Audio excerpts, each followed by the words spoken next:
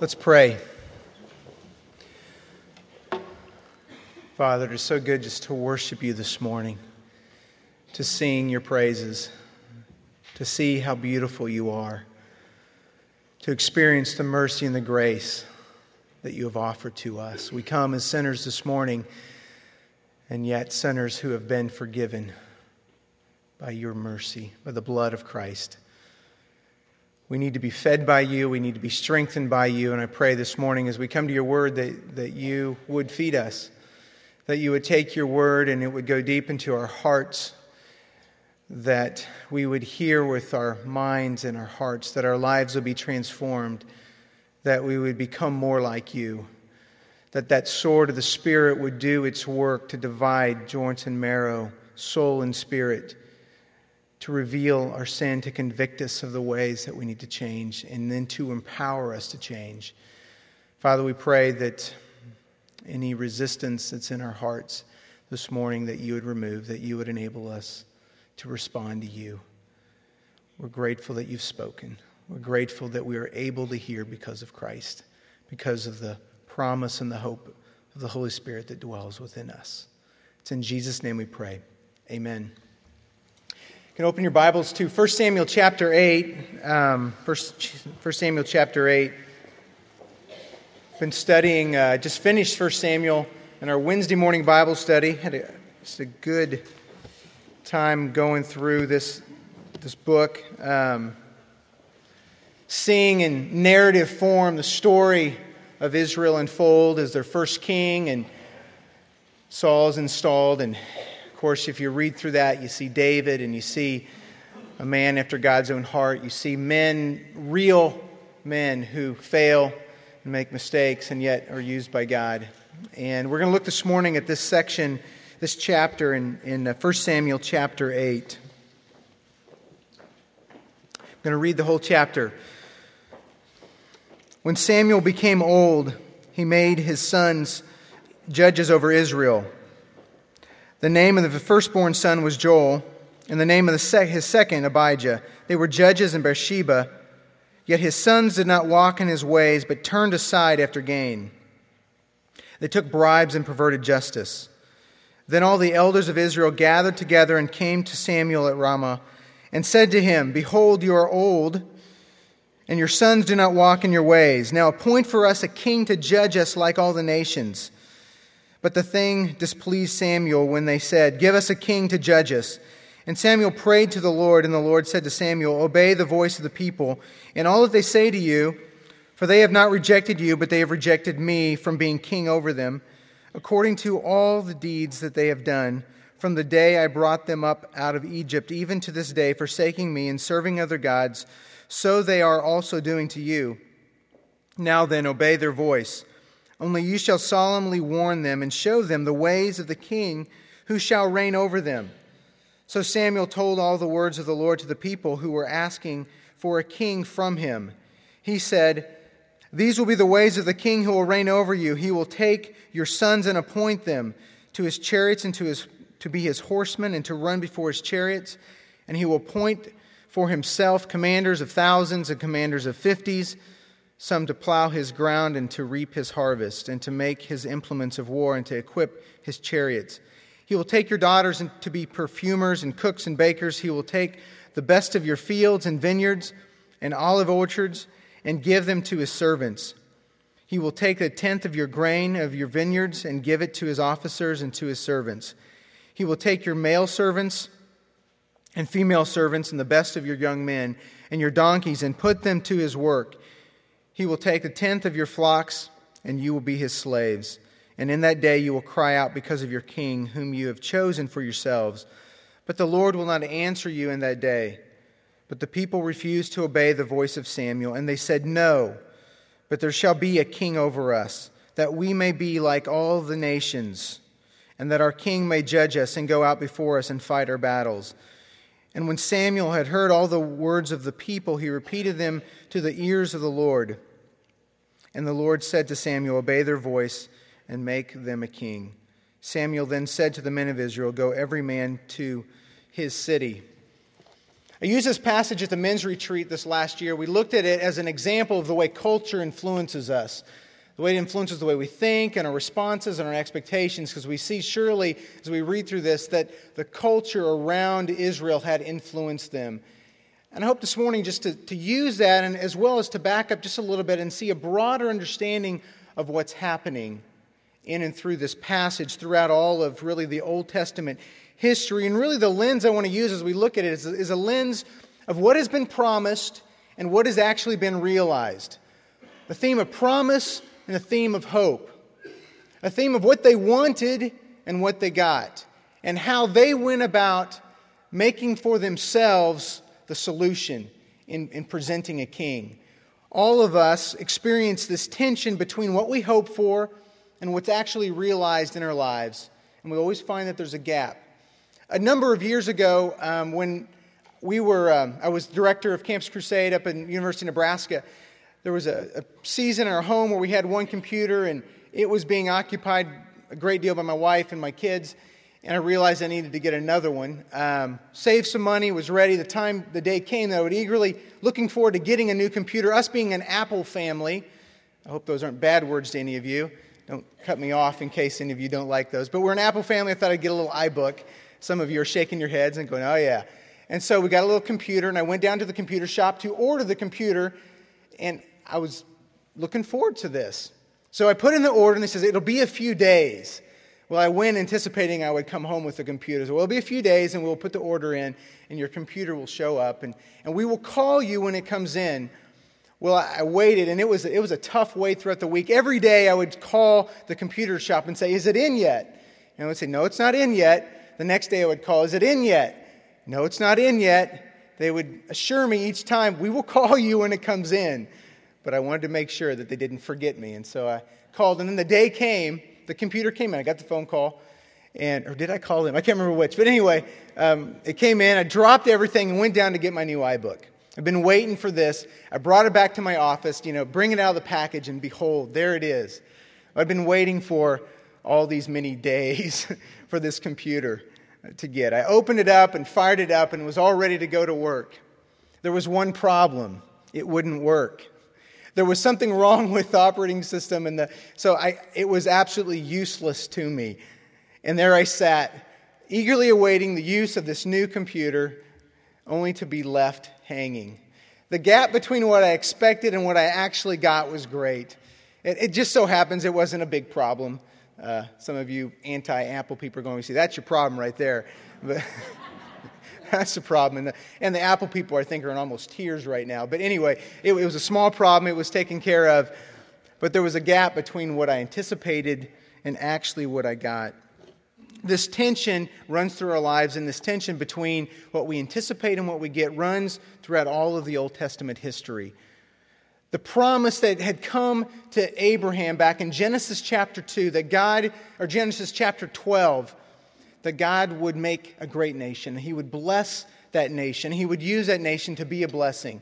The promise that ran throughout Genesis, where it's expanded, that He would bring them into a land that would be prosperous, a land that would be peaceful, a land that they could dwell, this people and this nation could dwell, runs in the background of the chapter we're looking at, runs in the background of 1 Samuel 8. The promise that God had given them and the fulfillment or the desire to see that promise fulfilled is working in and behind this chapter, and in fact all of the Old Testament. If you run throughout Old Testament history up to this point, the promise given to Abraham, you see it grow as the nation grew. And yet this promise, you might ask questions, will it really be fulfilled as they come and they're in captivity for the 400 years in Egypt?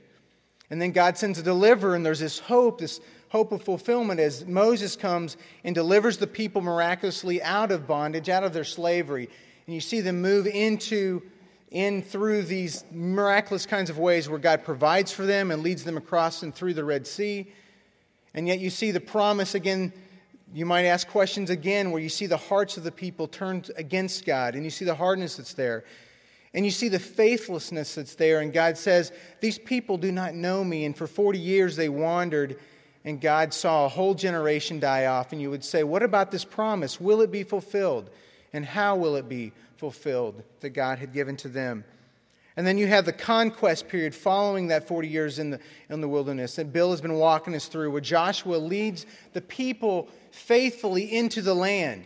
He leads them to take over the land that God had promised. And so there you see, this promise is being fulfilled. And yet as Bill walked us through that conquest, we found that it wasn't fulfilled completely.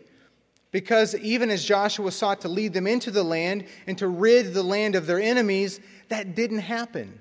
It didn't happen completely. It didn't happen perfectly. There were still enemies that existed throughout the rest of the history of Israel that was there. And so the promise was continuing to be fulfilled, and yet it was not completely fulfilled even in the conquest. And then you look at the period following Joshua and this conquest, this period of about 350 years where judges ruled Israel. And if you were to read through the book of Judges in the Old Testament, you would see, and you would certainly ask the question, is the promise really being fulfilled here? Are the people really being faithful? Is the land really being taken? Are they really serving this covenant God in this setting? And you would say, I don't know. Because you have cycles of sin and failure of the people. You have cycles of threats from their enemies, and you have judgment of God. Then you have rescue that God sends to deliver, cycles throughout this period of the judges. And you wonder, is this promise really being fulfilled throughout this season, throughout history? Is it unfolding in the way that God intended? And you would say, yes, it must be. And yet there's a tension there as the people would look upon that, as the people would sit and go, is it really being fulfilled? Are we really experiencing all that God meant us to experience, or is there more, or is there something else that we should do in order to bring that about? And so that leads us up to this period of 1 Samuel. Certainly what marks this period is the transition from the nation being ruled by judges, by God through the judges, into the monarchy, through this period where kings would be established. And for the rest of the nation, the history of Israel, we would see that kings would rule, that there would be a monarchy established that was there. And the trajectory is set from this monarchy. We see that there's two kings that are focused on between Samuel 1 and Samuel 2. We look at Saul, first installed as king, and then we have David. Saul, who was not a faithful king, who did not follow after God. And then we have David, who was a man after God's own heart, who was far from perfect, but did lead the people towards faithfulness. Not perfectly, not completely, but did lead them towards the heart of God in the way that he led. And so this sets us up, and the whole trajectory of the rest of the Old Testament is set by the king that's established, by this longing to have the fulfillment of the promise, to see the land, to see a leader who would lead them into covenant faithfulness, this leader who would lead them into security and safety, who would fight their battles for them and lead them in this way. And yet that would not be fulfilled until later. As we come here, we need to ask the question, how will the promise be fulfilled? How will the hope that the people have be completed? How will they experience that? And we're going to look in this chapter, we see that they sought to do it on their own. They did not trust God in their attempt to see this promise fulfilled. See that in this period of the judges, they had not done well, but Samuel is the best example of success in this season, in this period of those who would lead. Samuel had been miraculously set up by God. If you remember the story how Hannah brought him to the temple, he was a miraculous birth. She could not bear children, and God gave him to her. She brings him to God, presents him to him, and then he is raised in the temple by Eli. He becomes the judge of Israel.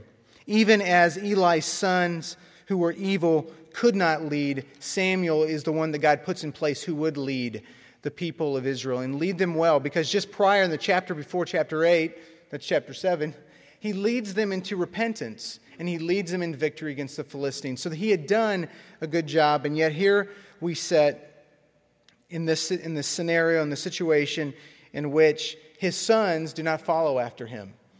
That the hope of leadership is not good. That the hope of the way that his sons would lead in verse 3, it tells us about them that yet his sons did not walk in his ways, but turned aside after gain. They took bribes and perverted justice. So the hope of leadership is slim here. And so the people want to do something about it. Remember, at the same time, they still have enemies inside and outside. So poor leadership, no hope of future leadership, enemies inside their country, enemies outside. And so their situation is real. And what I want to do this morning as we look at chapter 8 here, and we look at this theme of promise and fulfillment, we look at the promise that God had made to them, I want to look at how it is that they went about accomplishing that promise, fulfilling it in and of themselves, using, if you will, their own means, their own mechanisms to do that, and not seeking God. First of all, I want to look at the legitimacy of the request, which is really more like a demand, to see that the demand of God. Secondly, I want to look at what they were focused on. What was it that they saw? Thirdly, I want to look at the blindness that ensued, that followed what they were focused on, that they could not see straight. And then finally, I want to look at their consequences, the consequences they as a nation felt, that they as a people felt. And then certainly we'll apply that. I want to see, what does that mean to us? As we read this story and we see what's happening there, it's easy, and we'll see that we can relate very well with how they respond to their circumstance. First of all, their situation, the legitimacy of the request. Verses 4, 5, 6, and 7, you see where the elders come to Samuel. I'm going to read these again. Then all the elders of Israel gathered together and came to Samuel at Ramah and said to him, "Behold, you are old, and your sons do not walk in your ways." You're old, that's not a good start, and your sons don't walk in your ways. And then they go on, "Now, what do we do in light of this? Now appoint for us a king to judge us like all the nations."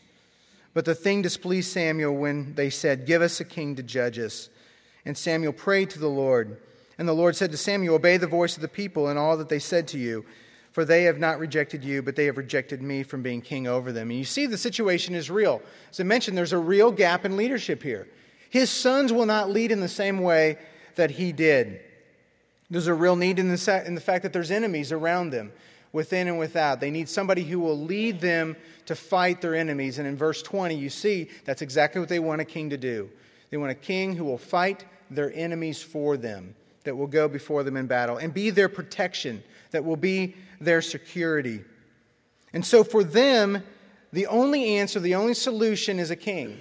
As they approach the situation, it's real, it's legitimate, and the only proposal that they put forward is one that they have devised themselves. In fact, the place that this came from wasn't even their own idea, was it? It tells us twice in this passage that they looked to the other nations, that we want a king just like all the other nations have. And you can imagine them looking around and seeing the prosperity or the blessing or the strength of the nations around them and saw that they had kings. And then they thought, I guess that must be the answer. And they looked at themselves and said, well, what's wrong with us? What's different about us is we don't have a king. So I guess that's our answer. And so you see that as they presented that to Samuel, they presented it to God, that there was a demand there that they wanted a king. That was the answer to their solution. But there was no real surprise to God. In fact, if you go back a few chapters to Deuteronomy chapter 17, you see there, it's interesting that God even gives instructions in that book on the occasion at which Israel would come and want a king.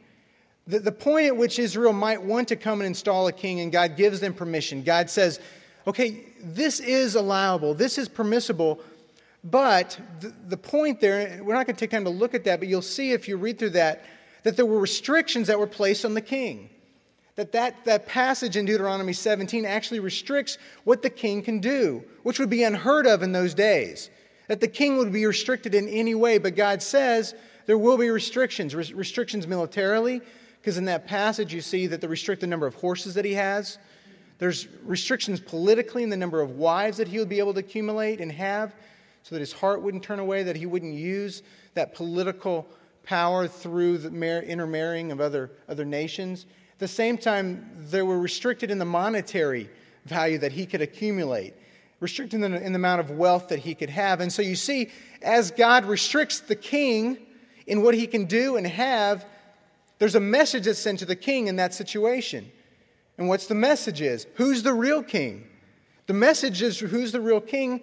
God is. And he says, don't forget, even as you rule as a king, that I am your real king. And so in that situation, as God says, this is allowable, but you don't see the people appealing to this. You don't see the people in 1 Samuel 8 even acknowledging the nature by which God gives the instruction. They don't understand the restrictions. They just want a king. What kind of king? A king like all the other nations have. We want what they've got because they must have it figured out.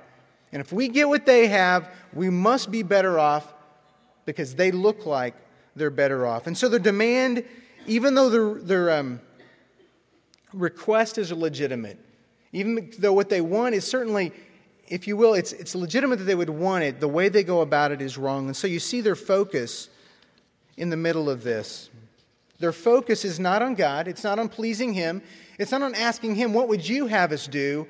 It was on, if you will, devising a plan for themselves, bringing it into their own hands and doing what they see is fit, what seems to them to be the most obvious thing to do. And their focus wasn't, and for God's issue, it wasn't the monarchy. The issue wasn't the king. What was at issue was their hearts. And you see in verse 7 there where God says, when God says to Samuel, obey the voice of the people and all that they say to you, for they have not rejected you, but they have rejected me. To them it might have appeared on the surface that it was just a change of political structure. You know, we're going to move from the judge into this monarch. It's just a change of political structure. But God sees clearly that what it is was ultimately was a rejection of Him. That their hearts were ultimately reluctant to trust Him as the ruler over them. And they wanted someone else that they could control. They devised for themselves a system, a new structure that they could have some control over. At least they thought that they could. So their focus was on a solution that they could take care of. Their focus was on being rescued out of their predicament and not focused on following after God, not seeking His face. And so their focus was wrong. We also see that their assumptions were wrong. Because you see in the situation here, they thought by the very nature of changing political structures that all their problems would be solved. They thought by just this new monarchy would change and would solve our problems. Their assumption was that just a change in the structure would bring about a change in their lives. Earlier on in the book, Hophni and Phinehas, the evil sons of Eli, as they're going into battle against the Philistines, they take with them and they place in front of them the Ark of the Covenant. Remember, the presence of God. And there seems to be this notion by them that if they have this lucky charm, if they have this in front of them that goes before them, the very nature of its existence in our battle will guarantee us victory. And you see there they misunderstood the nature of what it was. They thought that salvation would come from this structure. They thought it would come from having and bringing this Ark of the Covenant before them, but they forgot or they did not understand that this represented the very presence of God, that it actually could go without the presence of God. And so they misunderstood the nature of it, just like later on here they're misunderstanding the nature of the monarchy. They think it's a solution. Their assumption is that this will change everything. The bottom line is that it wasn't. They forgot where their salvation really came from.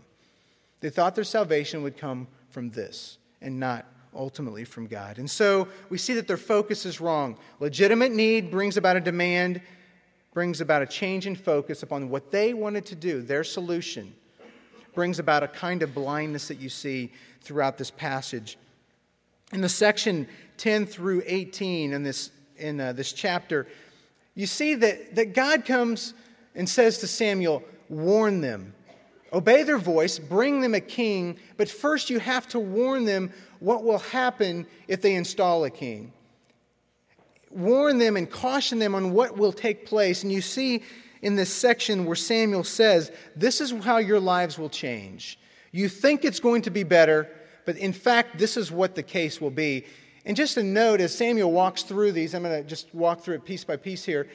It's not extraordinary kinds of things that a king would do. These are very normal things that a king would bring about.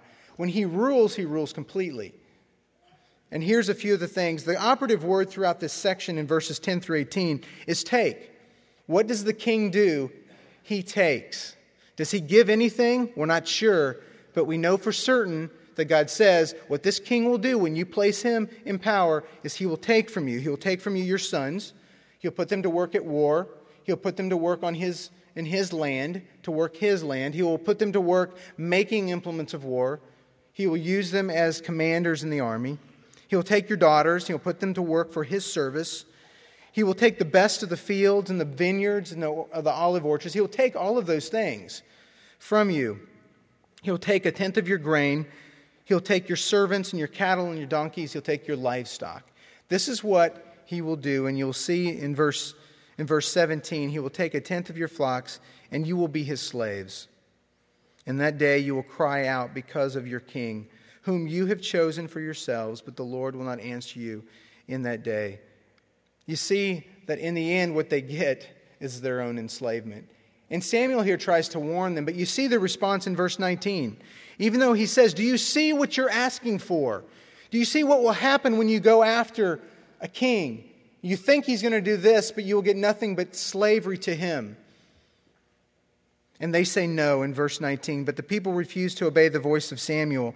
And they said, no, but there shall be a king over us. There will be a king. We will have a king no matter what. And so the formula goes like this. The formula is the legitimate need or desire, a real situation that God acknowledged. They had a need for leadership, a real promise that God had offered them, a promise that they would have a land, a promise of leadership who would lead them into faithfulness, a promise of one who would protect them, who would secure for them the kind of place that God would have them have, that he had promised to them. Real desire, real promise of God. However, that is informed as a solution to that. They're informed by the other nations. They look around and they look for the answer. It's informed by the culture around them, if you will. And they looked everywhere else except for God for the answer. So they looked to the world. And at the same time, they were influenced by their own sinful and rebellious hearts. They did not want to trust God. What was easy about a king? It was something I can do. And in fact, if you read through how Samuel ruled, he was a king who ruled in an attempt to please them. In a way, they could control him, and they did control him. They controlled him to get what they wanted to. And that's where the rub is. What we want to do is the exact same thing as they do. We want to be able to control the outcome. We don't want to trust God. We have a resistance built in automatically to trusting what God would do, to trusting how he would lead us and guide us. And so we see that in the end there was a blind demand for a king no matter what the costs were. They said, we will have a king no matter what the costs. Legitimate need, legitimate promise that God had given them, a focus not on God but on the solution brought about a blindness which led them into this demand for a king no matter what the cost. And you see that their consequences were real. Verse 18, and in that day you'll cry out because of your king, whom you have chosen for yourselves, but the Lord will not answer in that day. When we seek to meet legitimate needs through illegitimate means, there will always be consequences. When we seek to meet legitimate needs through illegitimate means, there will always be consequences on our lives. God will not rescue them from the consequences of their own decision. They would become slaves to the monarchy. They would become slaves to the king that they put in place, to the system that they thought would save them. They thought this king, the structural change, would bring their salvation. But again, they forgot from where salvation actually comes from. And here's what's interesting. The very thing they thought they would free themselves from, they actually got. In the end, they would lose the very thing they sought to protect, their freedom. They sought to protect who they were and their freedom before God, and they in the end became slaves to him. As we read through this, we can't help but see how sovereignty and human decisions are woven together. That in God's sovereignty, he says, you can make your decisions, and I will not rescue you from them. You will live them, and I will ordain the decisions that you make. They don't threaten God's sovereignty. In fact, they uphold them. Our decisions apart from God do not threaten God's sovereignty, but our godless decisions do threaten us. Our decisions apart from God, it doesn't threaten God's sovereignty, but our godless decisions ultimately threaten ourselves. The very fact that they didn't even check in with God on this decision on what they should do tells us about their hearts. And in the end, they were threatened by their own decisions, and God gave them what they wanted. In the end, the consequences can be seen in a couple ways. One, slavery, as I've mentioned. They were enslaved to this king. And the second one, I think, is even more important for us. By implementing a solution that they devised, they missed out on seeing how God would have provided for them. They missed out on how God would have taken care of them. What would He have done? He knew that they needed a leader. What would He do? And they did not, and they missed out on seeing how God would care for them in the circumstances. As a result, they settled for a substitute that they made themselves, that they manufactured themselves. In fact, as a result of those around them, they said, this must be the answer, and they ran after those things. So as we think through this scenario, you see that there's a legitimate need. We see that their focus is on resolution. It's on solution. It's not on seeking God. We see there's a blindness that follows. And we see that there's this demand in the end and the consequences that are real. And the question for us today is, what's this mean to us? How does this apply to us? What's the implications? And I hope as we even just read through that and walked through what was going on there, we see that our own hearts do the exact kinds of things. We find ourselves in real situations, and we desire to get out of them more than anything else. We desire, more than even seeking God, we want to be rescued.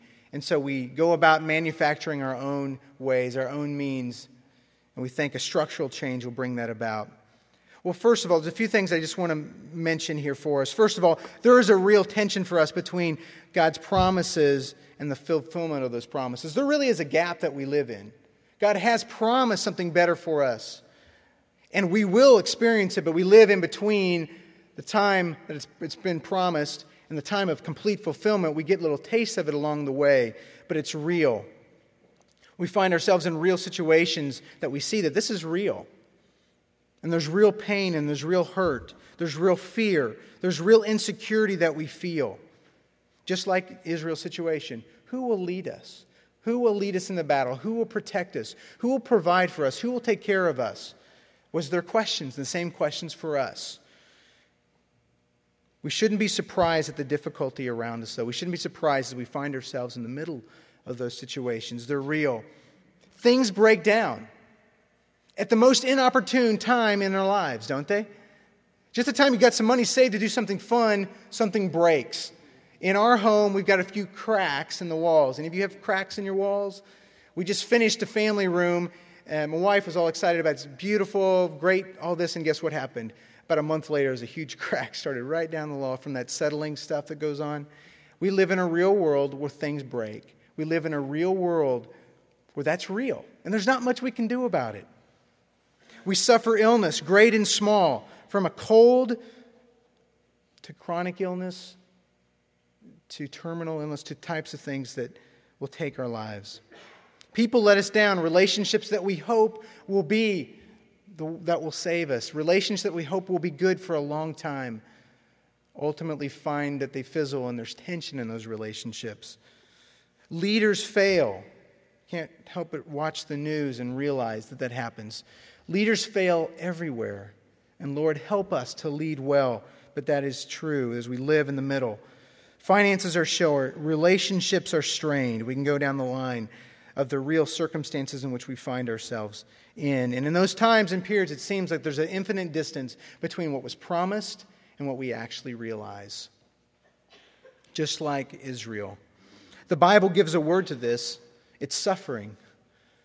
It's suffering. It's not getting exactly what we were made for. Anything that violates our design, as a friend of mine has said, is suffering.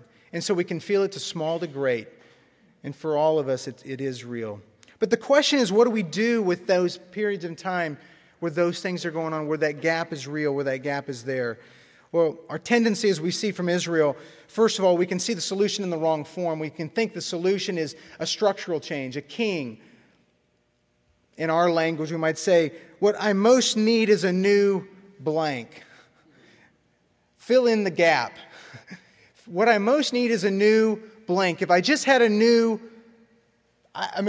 50 things could be filled in there. my life will be better.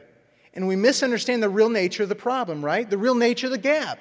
We think the gap's going to be filled by this blank, the new car, the new computer, the new house, the new whatever it is, and yet we find that it won't. We see the problem all wrong. Instead, it's a spiritual one, and God calls us ultimately to see it in that way and to trust Him. He calls us to turn our hearts towards Him and not towards these other things. Nothing wrong with those things. Sometimes it is. Sometimes you do need that. But the issue isn't really that, is it? Because you've got that thing. You filled in the blank only to find, like me with my little computer, it didn't quite do the trick. What I most need is to trust God. And so we see the solution in the wrong form. And what happens is we dislocate our trust in God and our need. And oftentimes we'll draw a line down the middle of our lives. And on this side of the line, on my line in my life, I deal with this and I take care of it on my own. On this side of the line, it becomes God's issue. And we'd separate the two. And it's only until it gets really bad that we really trust God. And you see, Israel did that. They said, this is a political problem. We're going to deal with it with a political solution. They didn't even inquire of God. They didn't even ask Him, what would you do in this situation? What would you have for us in this situation? So you see, they dislocated their relationship with God from their need for Him. Thirdly, our tendency is to look to the answers of our culture. We look around and we say, what else is everybody else doing?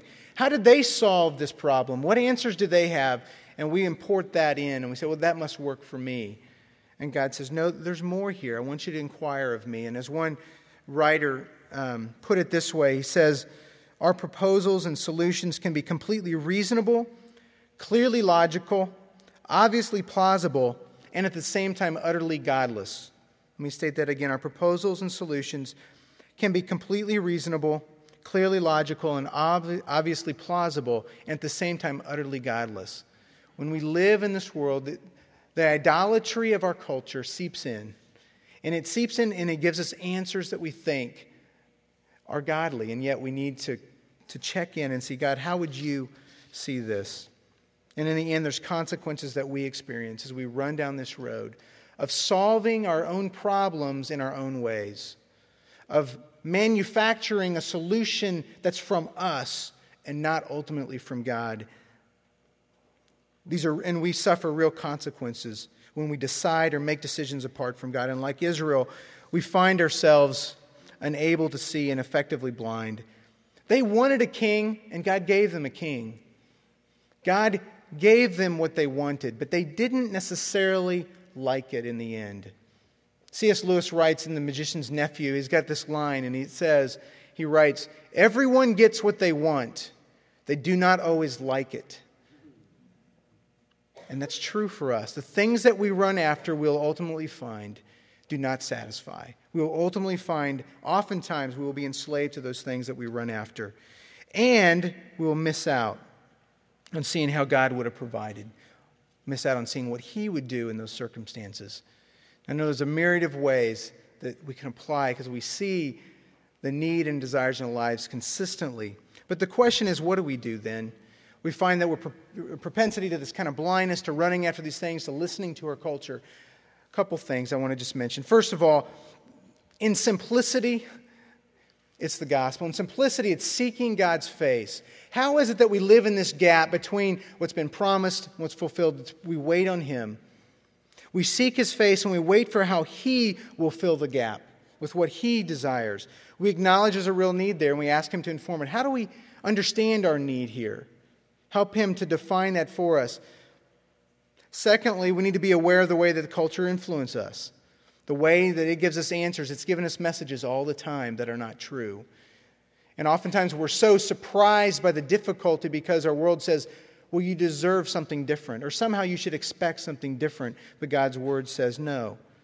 How is it that we combat the influences of our culture? We live in it, and of course it's there and it's real.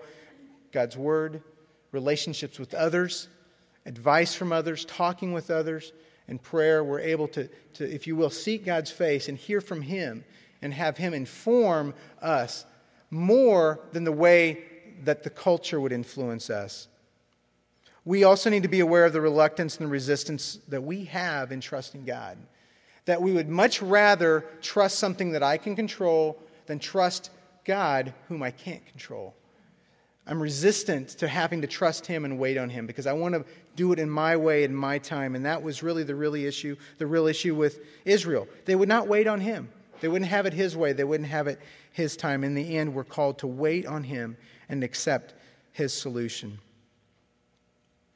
So the conclusion for us this morning and the questions we ask, how is it that we will be able to wait on Him in the midst of these times, these seasons, these gaps, if you will, between what's promised and what's realized? Who will enable us to wait in the tension? Who will cause us to be faithful in the midst of that, to trust Him? Who will keep me from running after other substitutes or manufacturing things of my own making instead of trusting in God? Who will close the gap between what we long for and what we hope for? Who's going to do that? Well, there's a really easy answer. You hear it all the time. It's the person of Jesus Christ. Israel's demand for a king ultimately rejected the real king. The monarchy was established, but it would prove no more effective than the judges would be. In fact, it would only bring slavery. Their kings would do that, and in the end, the monarchy itself would be disbanded as they were deported into other countries. But it would set up the scenario in which a new king would come. That in the fullness of time, the new king would show up in a way that none of us could quite imagine, who would show up in the form of a baby, who would show up without any political power, who would show out with any military power, who would be born very humbly, would be born as a servant, would come and not enslave people, but would free people. And he would do that by laying down his own life for his people, being their good shepherd and removing them from the slavery of their sin. Jesus Christ is the one that we look to. He's the one that will enable us to live in the tension between the already and the not yet. He's the one that we wait for to provide for us in the midst of that. And in the end, He's the one that we wait for His returning. We long to see Him. He will close the gap. It's not completely closed yet, but He will. And as we wait, it will produce not just a desire to have resolution, not just a desire to have all of our problems solved, but a desire to know Him and to see Him. It will remind us in the meantime that we're not home yet, that there is something more that He has for us. And then the waiting will drive us to a sure hope, to the faithful one, the one who is the King of Kings and the Lord of Lords. Let's pray. Heavenly Father, we are so grateful that You sent Your Son. That through the monarchy we see the pictures in the Old Testament of faithless kings. We see the true King in Jesus Christ. We see Him coming and dying for us on our behalf. We see the forgiveness of our sins that's granted to us. We see the release from the slavery of our sin. The punishment of sin and the power of sin has been removed because of Him. He is the true King that we long for. And yet, Father, this morning we do confess of the ways that we try to bypass You in trying to solve our own problems. And we ask that You would keep our eyes fixed on Jesus Christ. That You would remind us of the foolishness of building and designing these means of our own. Help us to remember that our greatest need, most of all, is You. And to seek Your face and to wait on You. We're grateful that You've promised that in due time, at the right time, You will strengthen us. At the right time, You will give us exactly what we need. And in the end, we will stand in Your glorious presence. And it's in Jesus' name we pray. Amen. Please stand for the benediction. The response to the benediction is, I will follow Jesus the King. Hallelujah. As we say we're going to follow Jesus the King, we're reminding ourselves that there's no one else to follow, that there's no other substitutes, and that we will seek Him and Him alone for our salvation. Receive this as God's benediction. Now to Him who is able to do immeasurably more than all we ask or imagine, according to His power that is at work within us, to Him be glory in the church and in Christ Jesus throughout all generations, forever and ever. Amen. And all God's people said, I will follow Jesus the King. Hallelujah.